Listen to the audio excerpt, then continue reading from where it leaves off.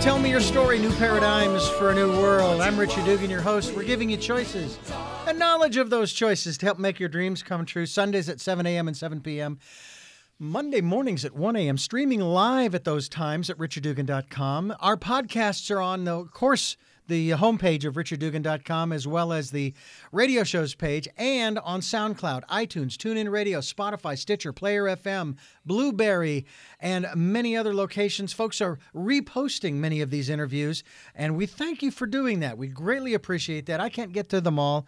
I am virtually a one-man band here, have been doing it for unbelievable, folks. 13 years. We are in our 13th, we're into our 14th year. We just celebrated our 13th anniversary, if you will. Very auspicious. I love it. I love it. And we are here to give you choices and knowledge of those choices to help make your dreams come true. We're also talking to you about 2020, the year of perfect vision, inner vision, going within to talk, to get in touch with that still small voice, that higher self, whatever you want to call it, that guides you from day to day and takes you to places that you never thought you'd go. It's always going to, well, I shouldn't say always. It's going to challenge you from time to time. Will never put you in harm's way, but is there to inform you, to inspire you, to enlighten you, but also to give you that peace and that calm that we are all looking for here in 2020 as we are fast approaching the end of the third quarter of this year, as we converse here with our guest today, who is absolutely, I could not believe this when I saw the title of the book and the author, right on target, as it were, with what we are doing here in 2020. And I have to say, first, as I bring my guest on, that I started thinking, this year's going to fly by. What am I going to do in 2021? Well, I solved that problem. We're going to continue to promote perfect vision, but it's going to be the 2020s, plural, the decade of the 2020s, the decade of perfect vision. So don't worry, I came up with a solution. I'll deal with the 3030s in 10 years. Okay?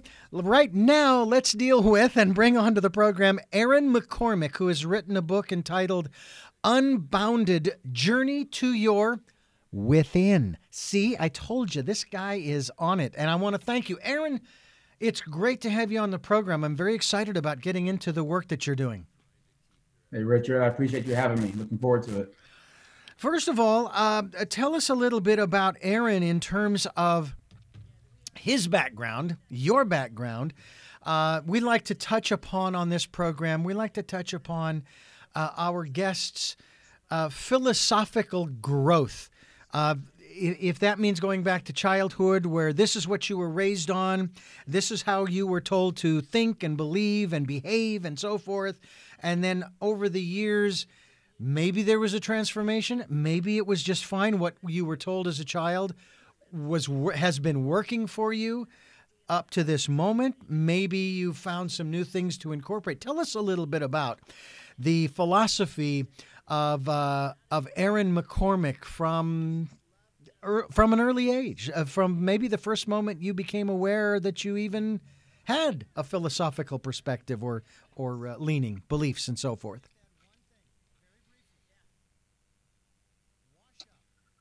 Well, it's interesting that you mention my beginnings and the things that we've all been taught, how you were raised, because I actually believe that what we are is impervious to that. The real version of what we are, the higher self version, that voice you kept alluding to at the outset, is pretty much impervious to the external stimulus around it. But our mind is what absorbs and consumes everything that we're taught, learned, and kind of absorbed through our families and our friends and pop culture, our country, our sex, our race, all these different things. And I guess what I've noticed about me as I've looked back on my life, and even as part of deciding to conceive of this book, is that force has always been actively at the forefront in my life, which is why my life has been so wild in some people's estimation. When you think about the initial decisions made along my career, despite the area I was raised in. So I ended up in technology. I was raised on the south side of Chicago. very urban areas. I had good friends that were gangbangers.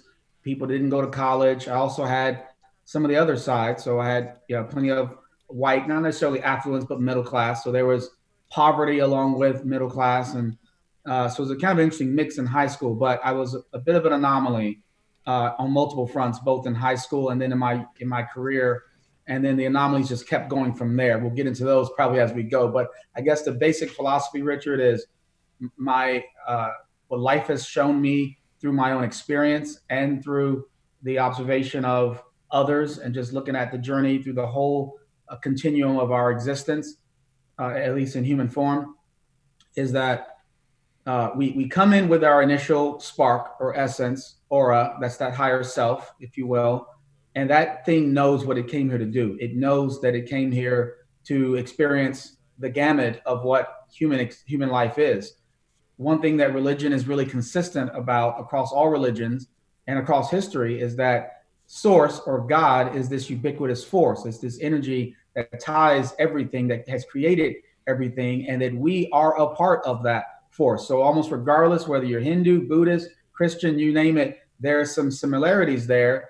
And if we were that force, if we are one with that force, as all religion tends to talk about, then that means at some point we are infinite and we are just ubiquitous energy, and we choose to incarnate or disperse ourselves into 8 billion or however many that we are out there to experience various things. And so if that's true, then when you come to earth, you're going to, you're supposed to experience limitation. You're supposed to experience pain. You have to experience a measure of darkness, because in that pure source form, there is none of those things. So I've seen how the perfection of our journeys are unique to each of us. Perfection meaning you go to a horror movie. I don't personally, but when people go to a horror movie, they go to be scared. And when you go to Six Flags, you get on a roller coaster to be scared. And sometimes you're saying to yourself, why am I, as you're going up, you're like, why did I kind of thing.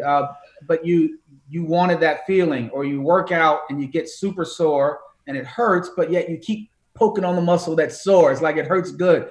So at an oversoul level, everything is everything, in the sense that it all enhances the soul's expansion or learning of what's it like to go from, infinite light and even, dare I say, joy, if there's emotion in that state. I don't know. We won't know till we all pass. But everything is kind of shown me, not through rhetoric, right? Not through somebody else's belief system. It's through my own intuition and experience and serendipities and everything from numerology, and just so many different things that have shown this to be a truth for me. And so, you just like you said at the outset, you got to connect with that higher self. And when we're ready to go into my specific earthly background, you asked about my philosophy. So that's philosophies that it all serves us, and we're all connected. And the key is, how do we get consciously in touch with that unconscious force that's always really been the most powerful thing. Even science says 90% of our thought is unconscious. So this is a truism. This is not somebody's opinion. The question is, how do we become more aligned with that force and surrender to it, if you will? When did you become aware of these various aspects of your present day philosophy? I mean, was this something that your parents taught you from an early age, or did you discover this along the way? Oh, it's the complete opposite. My parents divorced when I was 3 or 4 years old. So I was raised by a single mom, and I was born into a high control religious cult, dare I say. It's Christian, and cult sometimes scares people. It's nothing like drinking literal Kool-Aid or crazy stuff like that. But It is very separatist, and it is very totalitarian form of governance, where if you disbelieve or you change your mind, you're out. Kind of like Scientology, but it's Christian based. Mm-hmm. So ironically, I was born into a paradigm of complete boxiness, if you will. You are literally in a box in your who you're able to associate with, the entertainment you take in, everything from facial hair to playing sports to getting a college degree to marrying or being with people that are not in that faith. I mean, it's highly boxy. So it's ironic that I was born in one of the most extreme versions of religion, which many celebrities, ironically, have that we've heard of have had similar stories, from the Jacksons to the Williams sisters were in this particular religion. I don't know if they still are, but most people don't consciously leave it or go on record as leaving it for the things I just mentioned. You lose everything. You lose everything you've ever come to know. All the people you've loved, they cut you off. And this is all supposedly scriptural based about when you choose to no longer believe. So that is what I've come up in. So I definitely didn't learn how to be in touch with my higher self when you're in a situation where it's all about adhering to a set of rules and expectations. Then, of course, you have the realities of our physical differences, or at least how the world is focused on them, both in the 70s when I was born on through now, where it's in extreme tumultuous state around race. So, you have expectation that blacks marry blacks and whites marry whites, and you are to act and be this monolithic thing, or you're less of your race. And I've always been a bit of a bridge, right? So to answer your question, I am a bridge both. And by the way, when I talk about me, I really don't want the focus of the listener to be about me, because I hope it's an example of how you connect these various little things about yourself that telegraph something about you that you've not consciously recognized, and you then would start to heed it and do something with it. So in my case, Richard, I am both ambidextrous physically, but in a very strange way. By the way, are you hearing me good? I'm hearing you great. Speaking of Okay. ambidextroism, I have a younger sister, who I don't know why they did this when I was a kid growing up, but we had a very large dining room table. There were 6 kids and our 2 parents, and they put me next to my ambidextrous sister. And so every so often we'd have a little elbow confrontation. But all in all, we've always gotten along.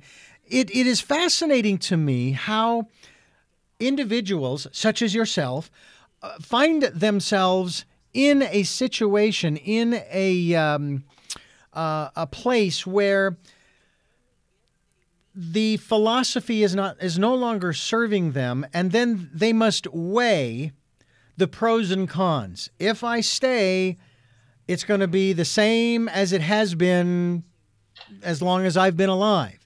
If I go, it's going to completely upend my apple cart, Right. and I'm literally going to be starting over, almost as if I had been, if I may use the phrase, almost as if I had been born again, rebirthed. Okay? Right.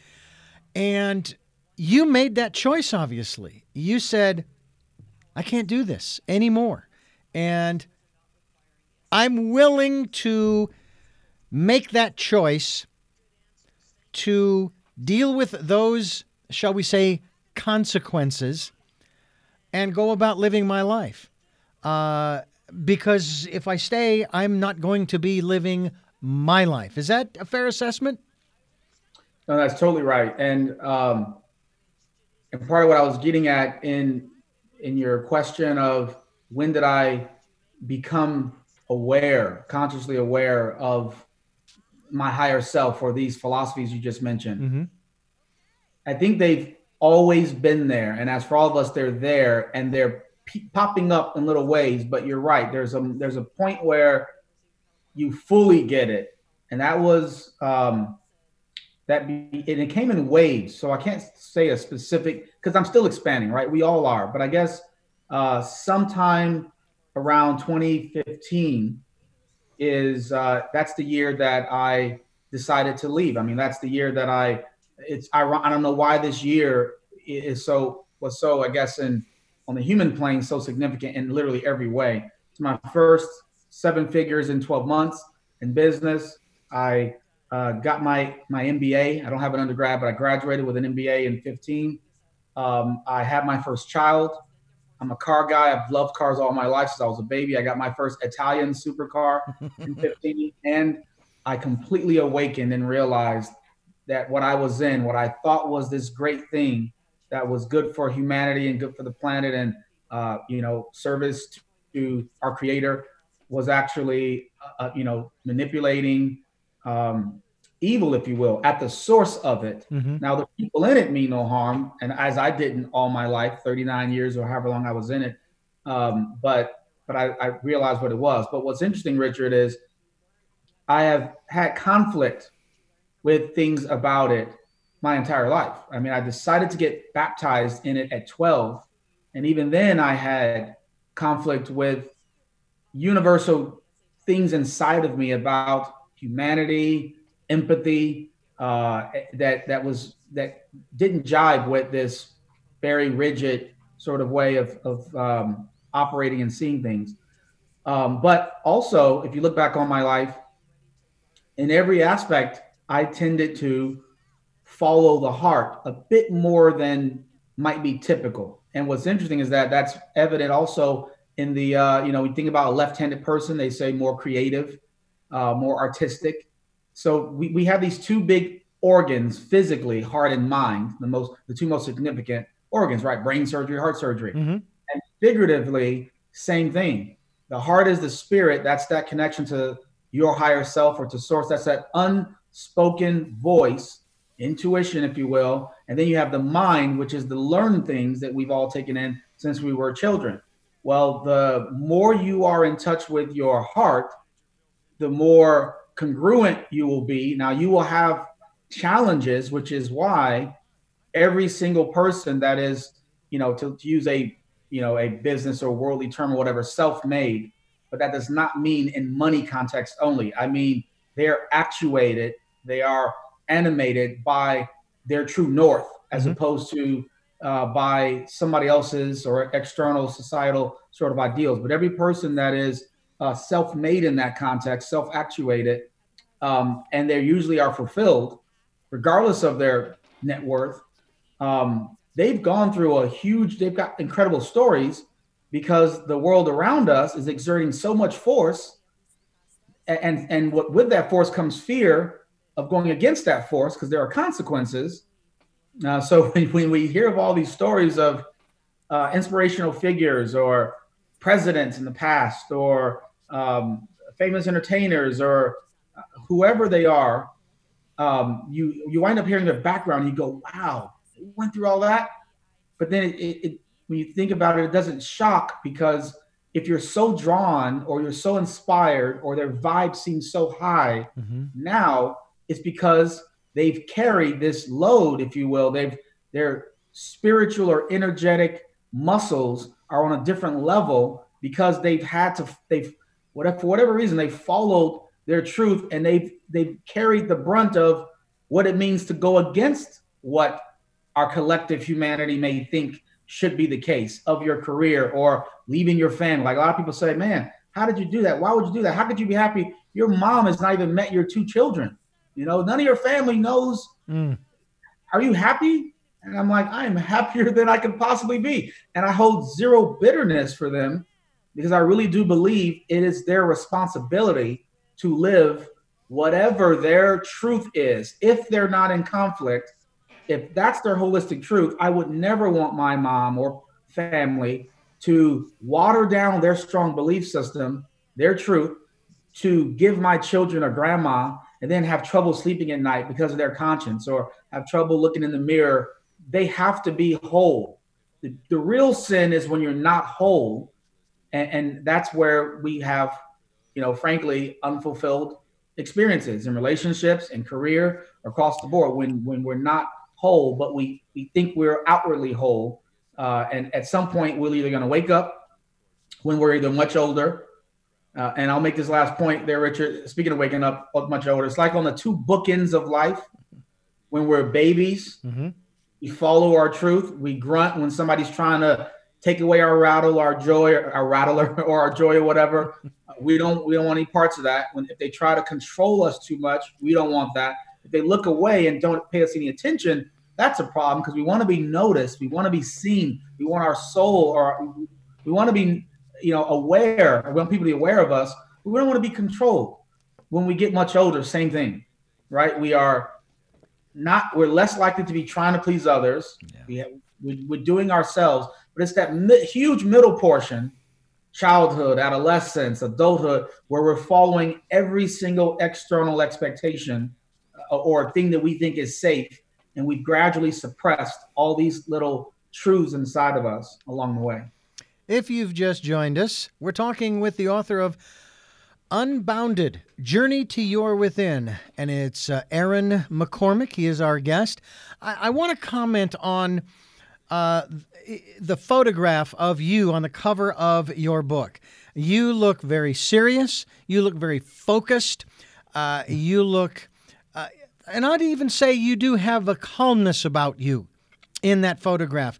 What was going on at the time of this particular photo session, if you can tell us, or that time of your life when the book was getting close to being completed and then published and then put out on the bookshelves for people to buy? What was going on with Aaron at that time? Because, like I said, you've got that wonderful gaze out at the viewer. Interesting question. Never had that one. That was an accidental picture. Did not expect to use it. There's some things about it I really don't like. I don't like that my suit jacket is caught on my sleeve. If I ever release it again, I'll Photoshop it where it's either fully over the watch or halfway on the watch. But that just irritated the heck out of me. But we were just going through various looks, and at the time, I've never done a professional photo shoot for myself like this before, so I'm a little bit out of my element, at least in experience. But personally, I was on a tremendous journey of trusting myself, trusting more so. In various parts of my life, I've followed my truth, but that was a period where, and still is a period where I am more having to believe, not having to, and I'm actually receiving evidence of the accuracy of following and believing in that unseen force that's inside of you and following that instinct, despite how fearful it may seem. I mean, that was a pretty significant undertaking writing this book. I'd never written a book before, didn't really consider myself a writer, although I am. That's a title, and I don't do titles at all. Like I'm extremely fluid. I've never called people my best friend. I mean, Rich, if I go into details about how I just don't do titles, that's not a deliberate philosophy. Like I don't say, I'm going to decide I don't do titles. I just naturally don't. So I've never really considered myself a writer. And I was, the way I would describe it is like on some of these sci-fi movies where you're walking, I think it might be The Matrix, and the bricks are falling into place as you walk. Oh, yes. Yeah. So something like that, metaphorically speaking, is the space I was in. And I just want to mention this too, because it alludes to a question you asked me before about when did I become consciously aware of some of these things.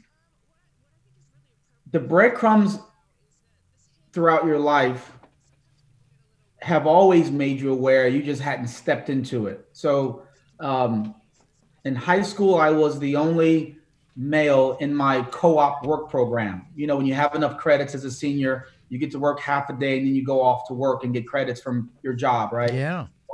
All the other dudes in my senior class, they were in distributed education, which is where you work for either a UPS or retail or whatever, something like that, or they're in some other co-op. I was in office education, which was mainly about keyboarding, right, typing. So in my yearbook, I'm surrounded by 20 girls.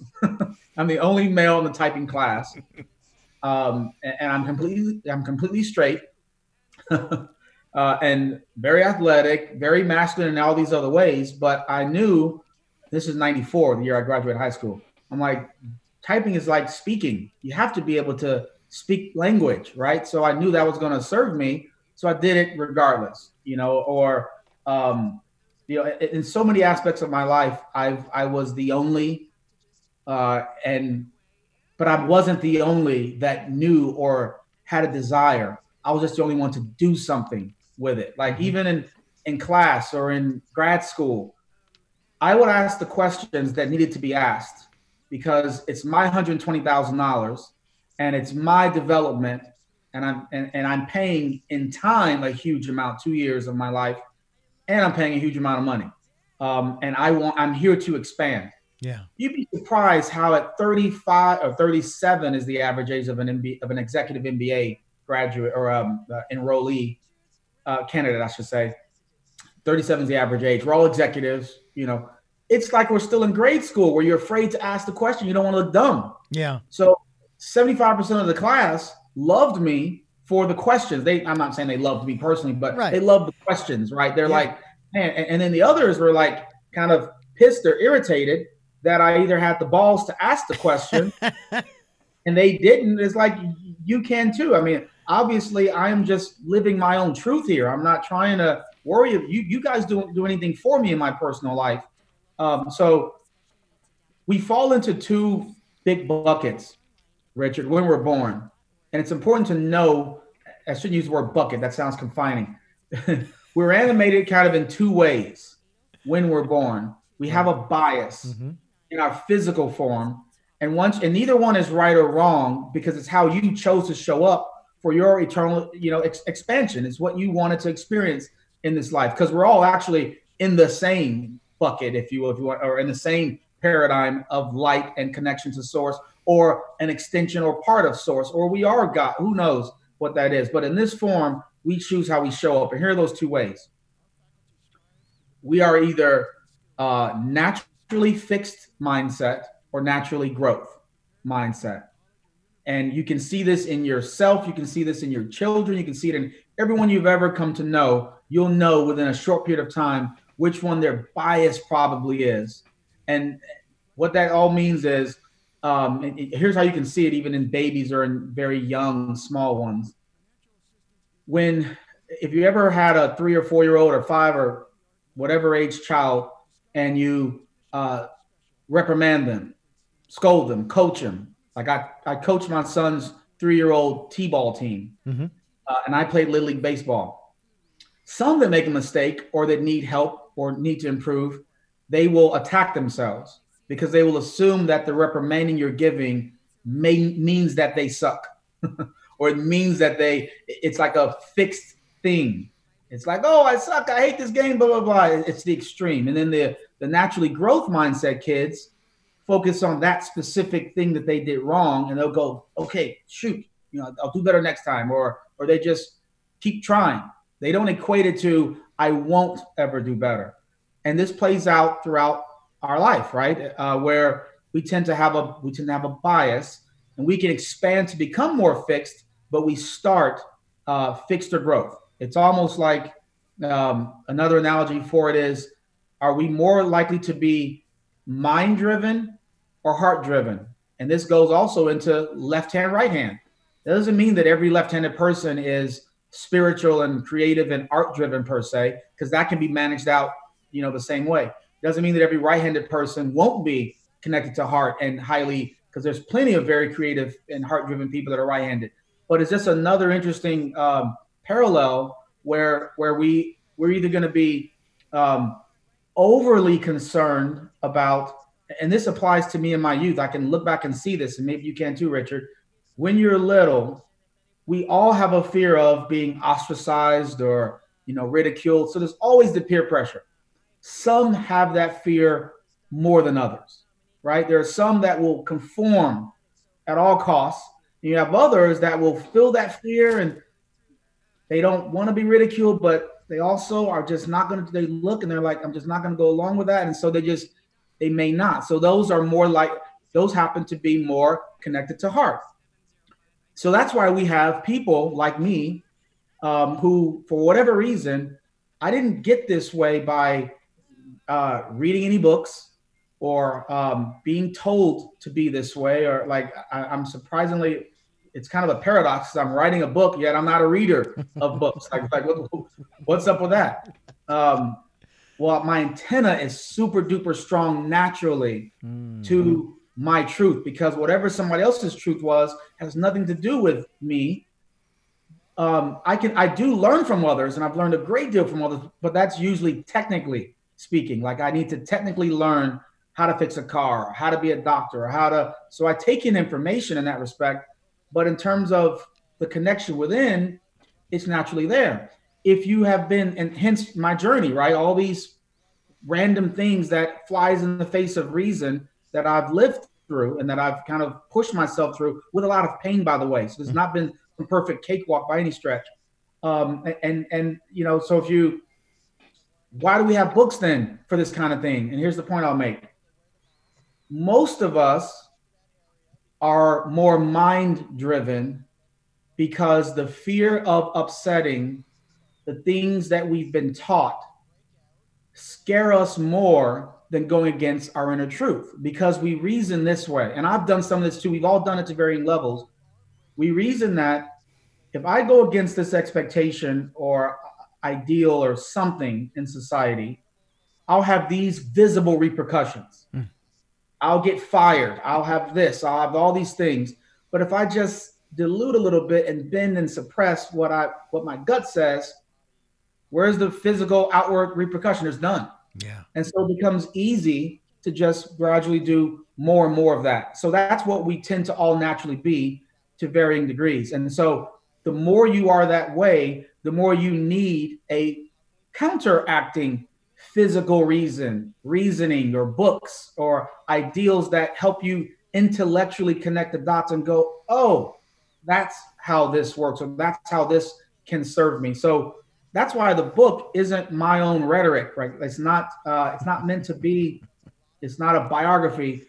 It's meant to take you down your own experiences and question your own energy in those experiences and question or help you see what you may not have noticed about the pattern of what those things have been trying to show you, so that you then for yourself can say, this is how this was good for me. I now can see how in my unique situation, how that served me. Or this is, so it really is meant to become your own truth through your mind to connect you to the heart where you may not have naturally have been focused on the heart. Yeah. Does that make sense? It does indeed. And it interestingly enough raises an interesting point for me that you commented on earlier about sort of not going with the flow of society and so forth. I was working for 15 years in the 80s, early 90s for a Christian radio station. And I was asking all kinds of questions, and the answers I was getting just didn't make any sense to me. They just weren't logical. See, I'm a firm believer that if there is a God, that some guy up there with a big long beard and white hair and what have you, he gave me this brain. For a reason. And it even says in the Old Testament, let us come and reason together. Well, how do you do that? You do that with your brain. So I'm asking all of these questions. And at one point, someone said to me, why don't you just read the founding fathers of the faith? They were asking these questions too. And that raised two more questions. Who set them up as the arbiters of the faith? Number one. Who the heck are they? So what? They ask these great questions. Why is it that these guys get to be up on the pedestal and have statues made of them, and the rest of us who are peasants, the laity, if you will, oh no, we just have to follow along. Then the second thing was, okay, most of these founding fathers I've never heard of before. So that must mean, and I said this with absolutely no ego, total humility, I said, then that must put me in the same category with them. So I must be in the same category as the arbiters of the faith, But right. I also would say, and if they want to brand me on the forehead with a giant H for heretic, I will wear it proudly because the answers that I am now getting for the questions that I'm asking today make more sense than all of this. And I have to share you talk about wanting to belong. Back in the 90s, I actually became a member of the Baha'i Faith for a year and a half. And at the end of the year and a half, I chose to leave for the very reason that you just mentioned. And I felt that wasn't fair to them nor myself. I had joined under what I considered false pretenses. You join a particular philosophy, if you will, because you believe in that. It rings true for you. Not because you're being accepted and embraced by the people who are members, although that's a nice extra. Sure. And the woman who I was talking with on the phone says, that's fine. We will, and this is funny. She said that we will remove your name from the rolls. You won't receive any more mailings, and you can come back anytime. Unlike when I went to the Catholic Church, the rectory that I was raised in, and I took a letter saying I would like to have my name removed from the rolls, she said, we'll put it in your file. And I thought, you and the FBI? Really? Okay, fine. I just thought that was hilarious. Right. But I think that's one of the things that people really have to understand. And it's epitomized by the words I said to my eldest sister in the kitchen as my mother was making Thanksgiving dinner one year. And we were having a little conversation, and she was in one of those boxy philosophical religions of Christianity, sects of Christianity. And I told her, I said, look, my beliefs of yesterday are not my beliefs of today, are not my beliefs of tomorrow, because I'm still alive, I'm still experiencing, I'm still growing, and et cetera, et cetera. To which my mother threw us out of the kitchen and said, you don't hold that kind of a conversation in here, especially on Thanksgiving and so on and so forth. She didn't have a problem with the conversation. It just wasn't supposed to happen there. But that's what we're trying to share with people is if what you believe, if what you have been taught, and it was epitomized greatly by a gentleman I interviewed, a Christian musician and author, John Fisher, back in the 80s. And he was telling me about one of his books and how the book kind of came about because he was sitting at his writer's garret, if you will, looking out the window in his New England home. He'd moved from California where he had grown up in the Jesus movement. And he began to ask this question, which was amazingly profound. Is what I believe, what I have been told to believe, or what I believe, what I have chosen, what resonates with me, etc.?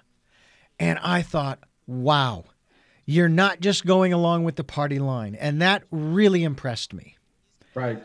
It also gave me hope for the future of those who have these different doctrinal and theological beliefs based upon whatever they want to base it on, including the book, because it said they were not willing to just sit there and vegetate and just to take in everything that everybody else was saying.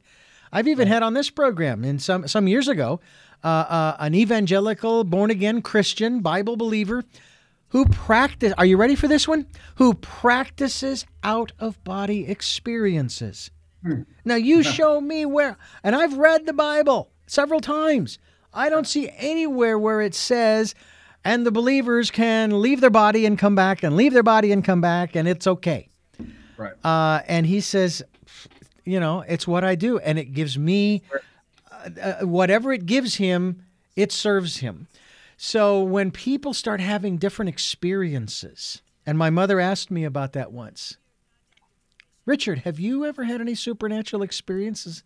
I would say, well, if I have, I'm not aware of them because it just, if it happened, is like being in the right place at the right time is what I've always said about my life. Yeah. Okay, if that's a supernatural experience, a spiritual experience, I'll take it, It was wonderful. The people I have met and the experiences I've had, I could consider some of those supernatural or spiritual experiences. Very, very interesting. Aaron McCormick's my guest. AaronMcCormick.com is the website. I'm Richard Dugan. This is Tell Me Your Story. Please do me a favor. Don't go away. Tell me your stories. I'll do my best to understand you. And welcome back to Tell Me Your Story, New Paradigms for a New World. I'm Richard Dugan, your host. Thank you so much for staying with us here on the program with myself and Aaron McCormick. Aaron, I have to say, obviously, you are a very well-educated individual who you speak so eloquently about your and your by your own admission, as far as not having read a lot of books, okay, which is where we get a lot of our language skills as well as communicating with one another, right? And you are so well versed, obviously, in that. Which that's one of the things that I share with nervous guests. Because they're going, well, what are you going to ask me? You don't have any questions. Da da da da. I said, look, if you know anything about nuclear physics, we'll talk nuclear physics, okay? But if you don't, let's just talk about what you know. Now, someone said to me not long ago, speaking of the difference between beliefs and knowing, Aaron, a belief is a lie. The reason is because it's not based on, say, science. It's not based on any facts. That's why I find it fascinating when I hear Christians saying, oh, we found the ark. We found Noah's Ark. Well, so what? That has nothing to do with your faith, your belief, okay? There are those who say there is really no evidence of God. Well, that's up to individual interpretation, in my opinion. That's not something that I could justify for you or you for me. That's your experience and that's mine, right?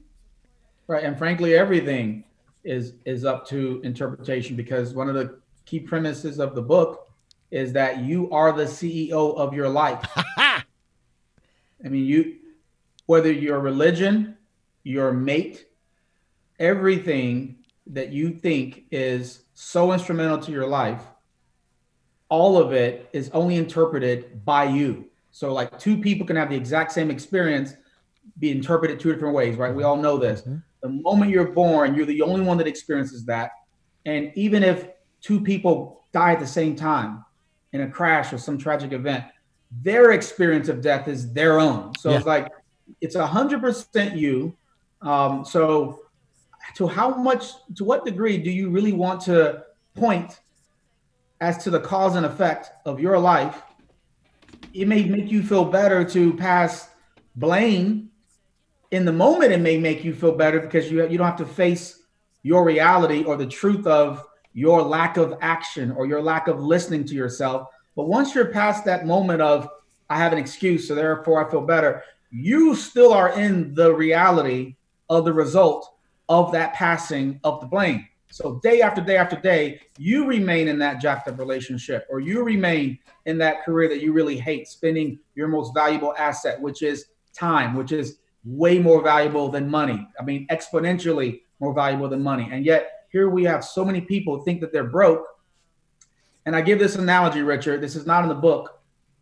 I think about the tragic funeral that we all went to, the whole world went to at the beginning of this year. Yeah. And that helicopter crash, where it's a funeral we all went to because we all knew the man. We didn't know him personally, but we all happened to have heard of him and known him. The world had heard of him, basically. Mm-hmm. And of course, there's other lives that are just as important. But my point is, everybody had a bit of a funeral of a man and his daughter and the other people. In that moment, what's the value of every funeral? It is the reflection on your life so that you can maximize your time because you're not in that situation. So you appreciate more. That's what all darkness does. That can be applied to this 2020 year where there's all sorts of darkness. We'll get to that later. Mm-hmm. But if you were just ask this question to millions of women who might have reasoned before this tragedy, boy, wouldn't it be great? Like single women in particular, man, if Kobe were my husband, wouldn't it be great if I would love to trade places with Vanessa? Nobody in their right mind who loves their family is thinking that after that crash, the tragedy she experienced, the pain, our heart is all going out to her. And yet she's still worth whatever, 400 million, 500, whatever the net worth is. If you won't trade places with her, if you could have a genie do that and be without your love of your life and your child for 400 or 500 million, that means whatever current state you're in, your net worth, whatever challenging issues you're having with employment, you're actually worth 400 million, right? Because you won't trade places. You're worth billions. So because you still are here, you have your loved one, and you have, what do you have with them? You have days with them. You have time with them. So you're trading $400 or $500 million for time, and you've got it right now. So the question now becomes, are you burning it, like literally burning money? What are you doing with your time? If there's no connection to your heart, if there's no real joy, no creative power, nothing deeply fulfilling in what we do. This is, by the way, I'm not lecturing you. I'm not you. I mean, anyone, like all of us. If we're going through spending the biggest section of our time, which is the working hours, because then we go home and we are up for a couple hours and then we sleep. So the majority of our life or time, which is infinitely more than money, worth billions of dollars, if we're doing it, if we're spending it on something that there's no hard connection, it's literally like burning billions, and nobody would think it's smart to just burn $400 or $500 million or $1 billion. So that's just a small example. This is not in the book. That's just a small example of how many lessons are right under our nose in our own experience, and we just haven't applied it so that it can allow us to take a different course or awaken. Awaken just means to change or to die, so to speak, in how you once viewed something, and you view it completely different now. And so it's like the veil is lifted, and now you're going to be acting differently. I have to say that in all of the jobs I have had since I started working back in, I want to say 72, when I became a freshman, and actually 8th grade, when I started delivering newspapers. That was literally my very first job. And I absolutely loved it. And if it were still available today and I was independently wealthy, I actually would go back to that job because of the people that I met, the experiences that I had. It was phenomenal. I mean, it wasn't that lucrative. I mean, for a kid growing up, that wasn't too bad. But being your own boss, getting out every morning or evening, depending upon the release of the paper, learning how to toss a newspaper, fold it and rubber band up to the 3rd floor through the front door that was open and into the lap of the customer. Now, I did that one time, and the guy, he wasn't upset. He says, "What a great shot." I landed it right on his lap up there on the 3rd floor. Right, that's awesome. But that was... What's that? I used to be a paper boy as well. Oh, really? And what's ironic is, in a sense, you're doing another flavor of that. If you enjoyed the people, connecting with people, or delivering a message through the paper, now you are in the business of delivering messages. Yeah. To people. But I talk about in the book too, in the business section. In fact, there's a section called "Empathy Can Make You Millions." That is the case with me. That's why at 22 or 3 years old, I was making $3-4 $500,000 a year, and selling big ticket software to the C-suite, CIO, CEO, CMO, Chief Marketing Officer, all the captains of industry. I'm selling multi-million-dollar solutions to, and they got kids my age, right? So, and I didn't have a degree. So what was it? One of the key traits was empathy. Yeah. But the point is, I talk in the business section about how what you do and how you enjoy it in your personal time. Like you just said, if you were wealthy, you still do the job now. How do people have dream jobs? What makes that possible? So in the business section, there's a chapter called Your Dream Job. And it gets into how do you end up doing it? How, despite you being 40 years old or 50 years old or whatever, there's plenty of examples of people that change and they're much later in life and they're deeply fulfilled. And because we're energy, and by the way, money is energy, we attract results that are actually more fulfilling, because when you pursue fulfillment, that's what you draw, both in the experience and then eventually I explain exactly how. So this is not all philosophical, esoteric stuff. I'm a business guy. I mean, I've been in business for 20 years and I've done startups. I've created companies, made huge amounts of money. I'm bridging because I'm explaining how the spirituality or that unseen force is the power that brings you to these places that you look at others and you go, how did you get there? Or, you must be better than me, or you must be blessed. Nonsense. They're just doing something with that force instead of suppressing it and following all the other external ideals. So that's the purpose of journeying to your within. Well, one of the other aspects of this too is when you talk about the different jobs that you have done and the different jobs I have done. As I've said before, I have felt from a very early age that I've always been in the right place at the right time. And this industry, broadcasting and production and all of this stuff with audio, I have always loved. Been doing it since I was 19. And yet there have been several jobs that I have taken that had absolutely nothing to do with broadcasting. I worked in a warehouse filled with light bulbs with a bunch of blind people, of which I was a member of that group of blind people. I worked for a multi-level marketing company because they said, well, you're recording our little cassettes that we want to send out to people, but we'd like to have you in-house. I think it was a cost-saving measure on their part, which was fine. And there were times when I would look at that and say, what does this have to do with broadcasting? I need to get out of here.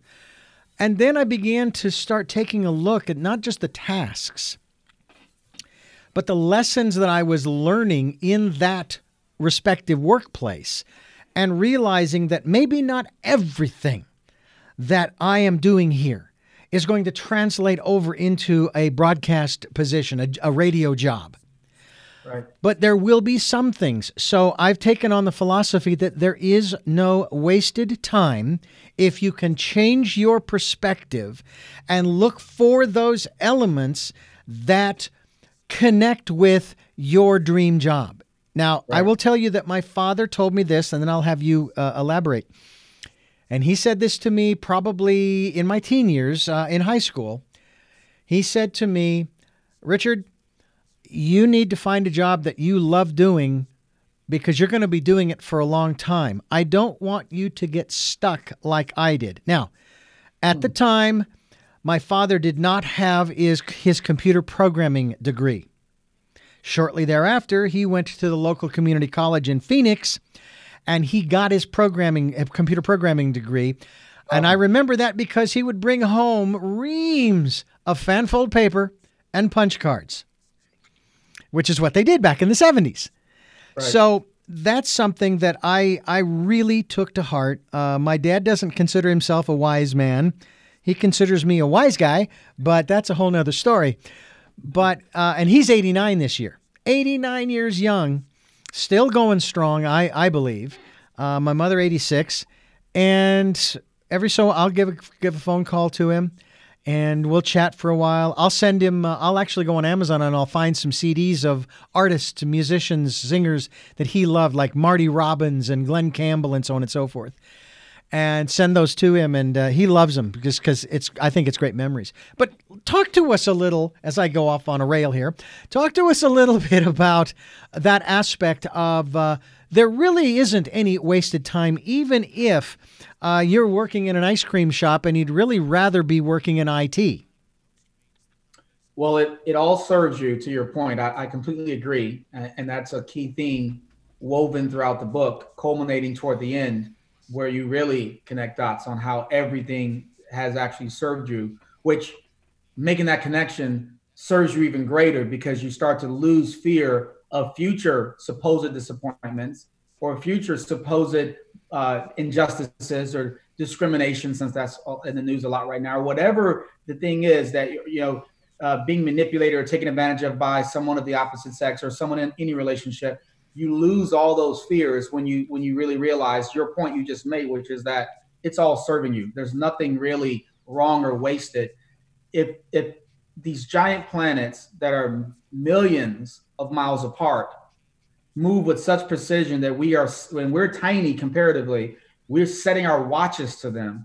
If there's that kind of precision at that level, isn't it true that the smaller something is, the more precise it is? Mm-hmm. That's why point guards are quicker and more precise than the centers, right? To talk about basketball. Yeah. That's why you think you're moving fast, but you will never catch a fly with your hand, right? Because I remember on Spider-Man when the guy punches him and he does like this and looks at the fist and looks at the guy and all that, because he's got the reflexes of a tiny spider, right? So the point is, if all those things up there can be that precise, then what makes us think that a mere 8 billion of us on this planet aren't precisely, intersecting and going on this little dance that is all how it's supposed to be? And part of journeying to your within is realizing the perfection of all the crap.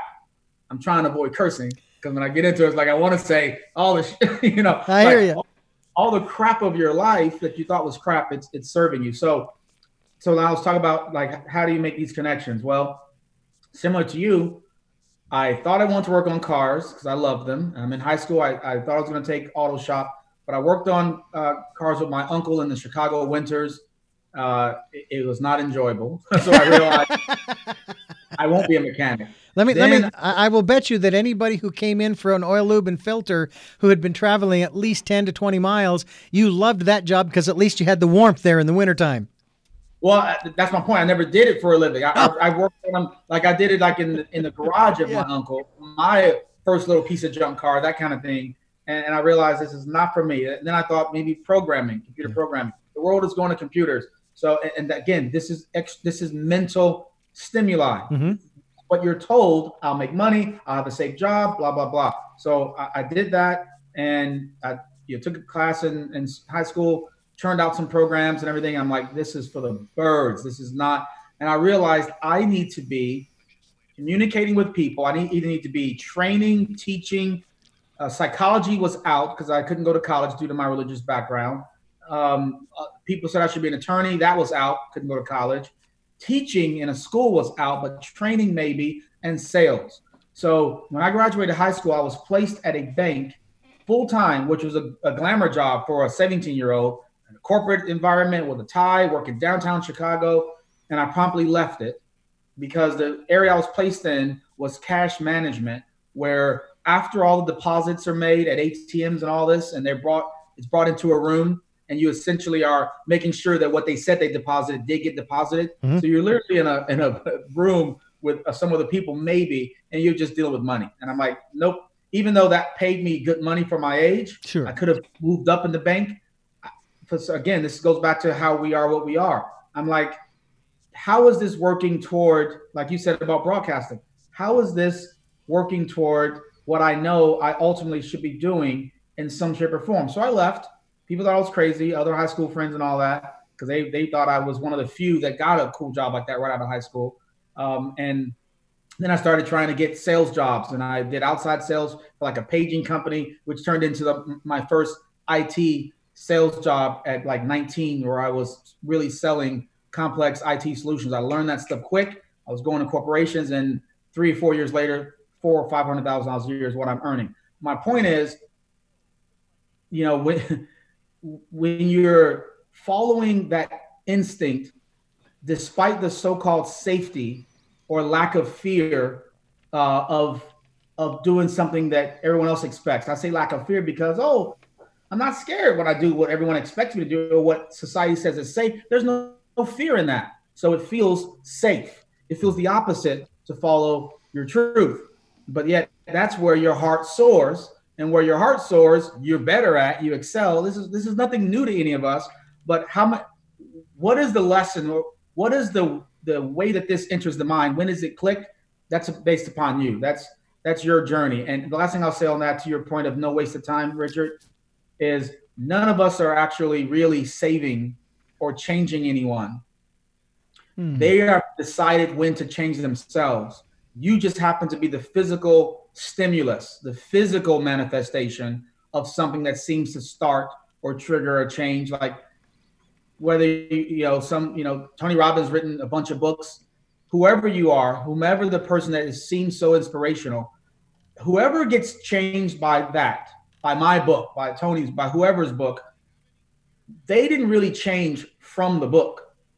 If the book wasn't there, their soul was going to, at some given point in time, they were going to get it from another source, or they're going to wake up and just be different. Just like nobody made me decide to leave the thing that I had been born into and leave my entire universe of friends and family. There was zero external input in terms of whatever that made my energy shift.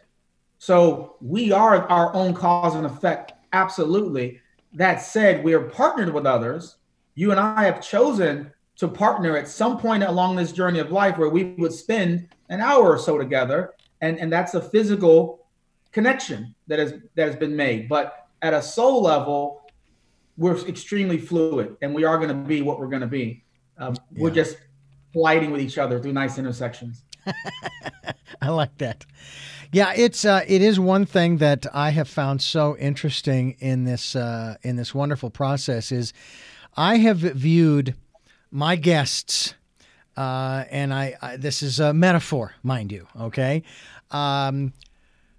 today is Christmas morning, and I am opening up a package called Aaron McCormick at aaronmccormick.com. And I get to find out a little bit more about him and his world and his philosophy and what makes him tick and what has brought him to this place where he and I are now conversing and having a great conversation about this book entitled Unbounded. And that has been my perspective for several decades. Now, being 60 this year, having turned 60, I don't feel it. I mean, I look in the mirror and maybe I can see 60 in the camera there. Maybe, I don't know. It's kind of hard to tell. Obviously with the gray and the beard, it's a little easier, I suppose. But if I was clean shaven, like you are where I was several years ago. By the way, this beard is the result of an injury, strangely enough. Another story. Yes. You can see gray in my beard on my book cover. So I've got a little gray in my beard too. I see that. But it's like, I just don't feel, it's like what you were just talking about not buying into, not living the life that society tells you should live because of all of the different circumstances or all of the different categories that they put you into. I was legally blind from birth until 36 when I had a lens implant. Now I'm driving. My wife is dyslexic and also had polio as a child, but she's walking around doing pretty doggone well. And she reads out loud. As a matter of fact, just the other night, she wanted to read to me this poem from the front of a book called I Remember. It's about Mary Magdalene. And I just let her do her thing. And ever since I've known her, from the very beginning, if she struggles, I'm not going to help her. Not that if she asks me, I wouldn't. Certainly I would. But if she's struggling with the word and I know what it is, I'm not going to offer it up because it's going to help her more if she gets it herself than if I do that. So that's one of the things that is so interesting. I'm 60. So what? And besides, I have another 40 years to go. I have to outlive my great-grandmother who lived to be 100. Okay? Nice. So I got another lifetime left. And I hope that Christmas morning comes more often and it becomes more lucrative and it becomes more of a travel thing as well. I mean, Zoom is great. I'm glad to be able to see your beautiful face, your smiling face, your very expressive eyes. I would venture that you're pretty dynamic up on the stage behind a podium sharing with people. Have you been doing a lot of lectures or speeches or things of this nature since you've come into your own, especially with the book Unbounded? I have, yes. Obviously, not very much because the book released at the beginning of this year, and then you know what happened also at the beginning of this year. So yeah, all my speaking has mainly been on the business side before there was a book. Yeah, right. But when you get up there in front of, I don't know, hundreds, maybe thousands, do you get nervous? Because I will tell you that I've only done it a few times in front of live people. Whereas I don't know how many people are listening to this. Could be hundreds of thousands or millions. And it's like when I used to teach broadcasting back in Phoenix. And when I got up in front of that group of young adults, because this was a vocational class after high school, post-grad, I was just energized. Mainly because, guess what? I got to talk about something that I really love. Right. Does that come over you as well when you are, whether it's sometimes even if you're doing a Zoom lecture, maybe you can see all of the people, it's not quite the same as in person, but is that a sensation that you're familiar with?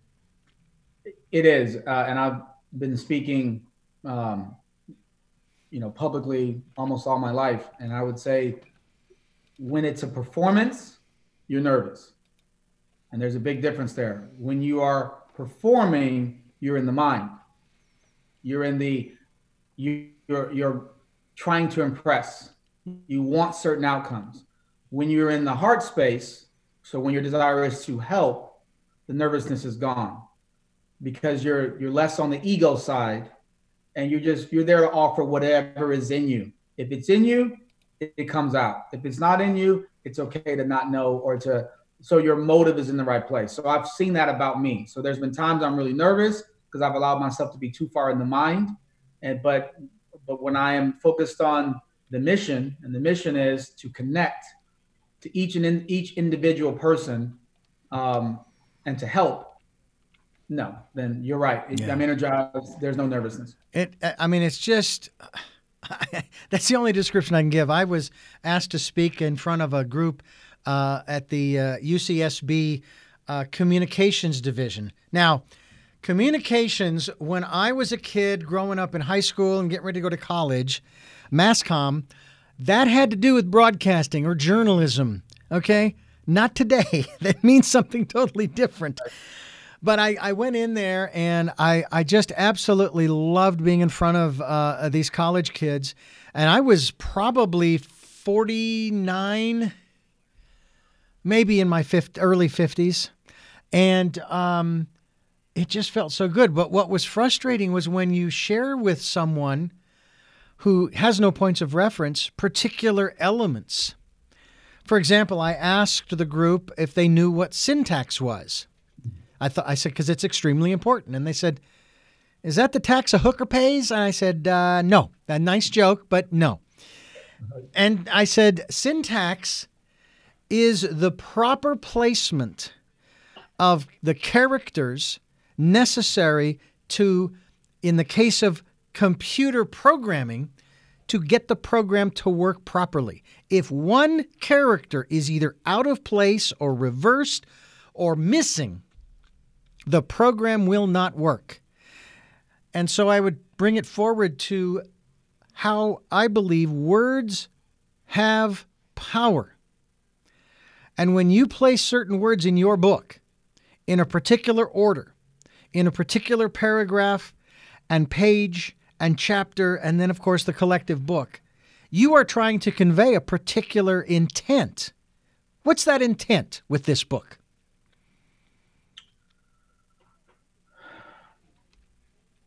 I guess the intent is for everyone to love themselves more by first recognizing themselves, the part that they've failed to recognize or have not recognized enough, which is that 90% of unspoken energy, the subconscious, what really makes you who you are before you've been molded into what you are. So by the time you understand and learn that, you love and appreciate yourself more. If you love and appreciate yourself more, you have less insecurities, division. So the world heals because all conflict externally stems from conflict internally. You don't understand. You are feeling a sense of lack in you or in what you may or may not be getting, or in your appearance, someone else looks better, whatever the case may be. If we all fully understood ourselves and appreciate and loved ourselves beyond what the world tells us is a plus or a minus, the world actually ascends. Ascends meaning the vibrational frequency. Like joy is a high on the vibrational chart. These are scientific things. It's not esoteric. If you measure our vibrational frequency and you look at pictures of something you love, a dog or whatever, your vibrational frequency is higher. Look at something fearful, something that makes you feel guilty, insecure, vibration is lower. So the syntax of the book, or the goal, the objective of the book, connect and understand yourself in ways you never have before, which increases appreciation for yourself, which helps you then love others more and heals the planet. I mean, that's really what, if I could, state the objective, that's the objective. When I first started hearing about the coronavirus, and it was interesting the metaphor that this brings up, because the coronavirus, as we've seen at the microscopic level, has these little crowns. So someone was talking about this in reference to the aspect of royalty. Now, not too many people who have contracted this felt all that royal, but what's interesting is the the perspective that I took when I first started hearing about it in late December of 2019 into January of 2020. And then, of course, California, I think, was the first state to have a case. I think it was, but doesn't matter. From the very beginning, and this may sound very odd to some people, I was extremely optimistic. I was elated because when they decided to shut down businesses across the country, Right. I said, oh my God, in 60 years of existence, whenever the influenza hit, they would always do the same thing. Nothing. They would do nothing. And I've been advocating for over 40 years, shut down the airlines and transportation 2 weeks, just 2 weeks. They would say, oh no, that would be devastating to the economy. Right. As compared to what we're doing now. Really. And if they had done that on both coasts, this apparently is the reason why New York got hit so hard.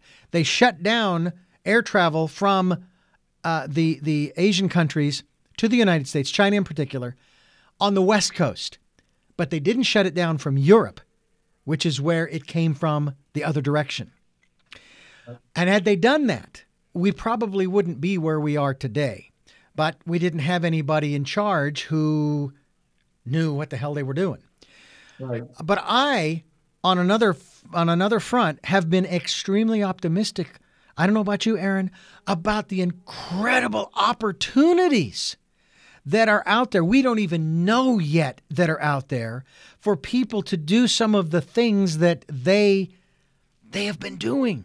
Look at the small mom and pop entrepreneurial ventures that have been cropping up across this country, whether it be to make masks, okay, or other, they call PPE, okay, whether it be helping out the elderly, considered to be the most vulnerable in our group. I even saw a great story. I don't know if you saw this. An elderly woman had a neighbor. Neighbor has a dog. Neighbor wants to help the elderly woman. So she says, well, why don't you write the list down and then tack it to your door, go inside, I'll come get the list, I'll go to the store, da-da-da-da-da-da. Well, before the woman could tack it to the door, her dog went over, waited until she put the list in her mouth, in the dog's mouth. Dog took the list back to the next door neighbor, who went to the store. When she came back, the dog took the bag of groceries in his mouth over to the elderly woman. Nice. I like, wow, is that not cool that the animals know what the hell's going on and they're trying to help too? Yes. What about your perspective in this period in time with this pandemic, with the lockdown, that apparently round 2 of the lockdown? This is not what they're referring to as the second wave, although it's kind of like first wave 2.0. Right. What about your perspective in terms of the incredible opportunities that are out there for us if we would just open, can I say it this way, our inner eye? Yeah, they're tremendous. And some are going to seize those opportunities deliberately, like you just alluded to. And that's great. The good news is I think most, if not all of us, are still going to be taught subconsciously, because what scares you most also grows you the most. Mm-hmm. And when we're all worried about something like this happening, especially if you are not working right now and you've stayed in a career that you don't love or job you don't love because, hey, society says, reality says, I got to pay bills, and I got to eat, and if I just stop this, bad things are going to happen. So like your father even said, hope you don't be stuck like me. So we call it stuck.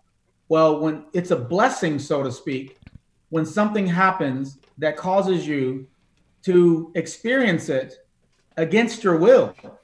So that's part of, I talked earlier about the crazy things that people go through and how that is a key reason that they are something inspirational, something so fulfilling. They doing what they love, whether it's talking on the radio as you do, or whether it's driving a car or whatever it is that's your passion.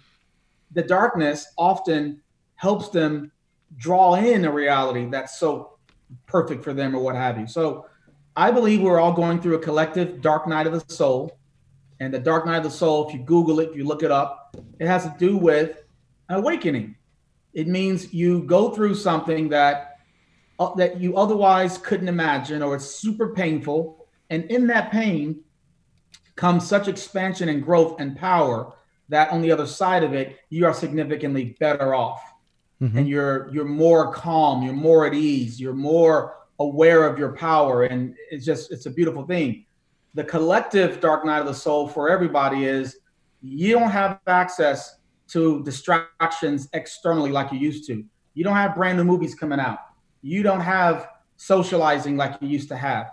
You're not focused on what you're going to buy next for fun because you've seen the world seem like it's going to hell in a handbasket, if you will. You're not thinking about the next material thing you're going to buy. And that gives room for introspection, even if you're not deliberately trying to go within by meditating or reading a book or what have you. You can't hide from the lesson that you're learning. And the lesson is everything I thought was safety and serving me, look at it now. So it really isn't. So as long as I'm at the mercy and I don't have safety anyway, to your point, Richard, I might as well do something that actually really feels good or take risks that I otherwise wouldn't have taken. I might as well. So I deeply believe on the other side of this, humanity will be a couple octaves higher in their vibrational frequency. They will follow more important things a little bit more than the external things. I think we're all becoming a little bit more intrinsic versus extrinsic as a result of COVID-19. Aaron, I want to thank you so much, Aaron McCormick, for joining us here on Tell Me Your Story, New Paradigms for a New World, and sharing with us not only your story, but also the work that you're doing through Unbounded, a journey to your within, ladies and gentlemen, to your within, because Aaron's already done that. Still working on it, I'm sure. It's a work in progress for all of us, isn't it? Absolutely. Still doing it. Still doing it. Are there any particular... is there a particular message, maybe you just answered it in the last question that I gave you, that you want to impart to our listeners today in regards to what we've been talking about on this program since the front end of it, that we've been talking about since September of last year, about going within? I think the last thing I said was encapsulated a lot. I think if people just recognize that no matter how dark it may seem, it all serves you. In fact, there's a chapter in the book that is how anxiety serves you, how it actually is a blessing and enriches the journey, enriches you. So I think when you combine the last thing I said with this point, I think that is really important, and that will help us. It'll help fuel us through the moments where we think that it's really bad, and it'll help us be less fearful of future issues or concerns that we have. If I can make this happen, it would really be very cool that as soon as where the country opens up and we can start moving around again safely and so forth, I would love not only to have you here in Santa Barbara in studio to have this conversation again, to talk more about the work that you are doing and have been doing, but also maybe even getting a hold of the last 100 or 200 guests that we've had and say, hey, come on out to Santa Barbara. We're going to do, a 2-hour roundtable, okay? And the subject is going to be just that, going within and talking about our experiences during the lockdown, for example, of right. what we have experienced and what we've accomplished on the inside. I mean, yeah, I've cleaned up my studio and I've done those, but that has nothing to do with cleaning up the inner studio, so to speak.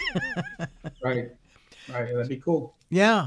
Also, and you're just there in Southern California, so man, we're not that far apart. Hey, I'll meet you halfway on the beach. What the heck? I also have 3 final questions for you, but before I ask those, let me mention again, Aaron McCormick, that's with 2 A's, aaronmccormick.com is the website. The book is called Unbounded. Unbounded is the title, and it is, of course, about your journey to your within. And we certainly hope that you will check out author, artist, entrepreneur, and speaker. We didn't even get into the artist part, which we'll have to have you back again to talk more about that as well, because that has to be something that you use as an influence. By the way, I just popped onto your website. That's a lovely red car you're standing in front of. That's Yes. a beautiful. I bet you it's fast too, huh? It is. I have to tell you that my favorite vehicle has been, and I've only been driving since I was 38.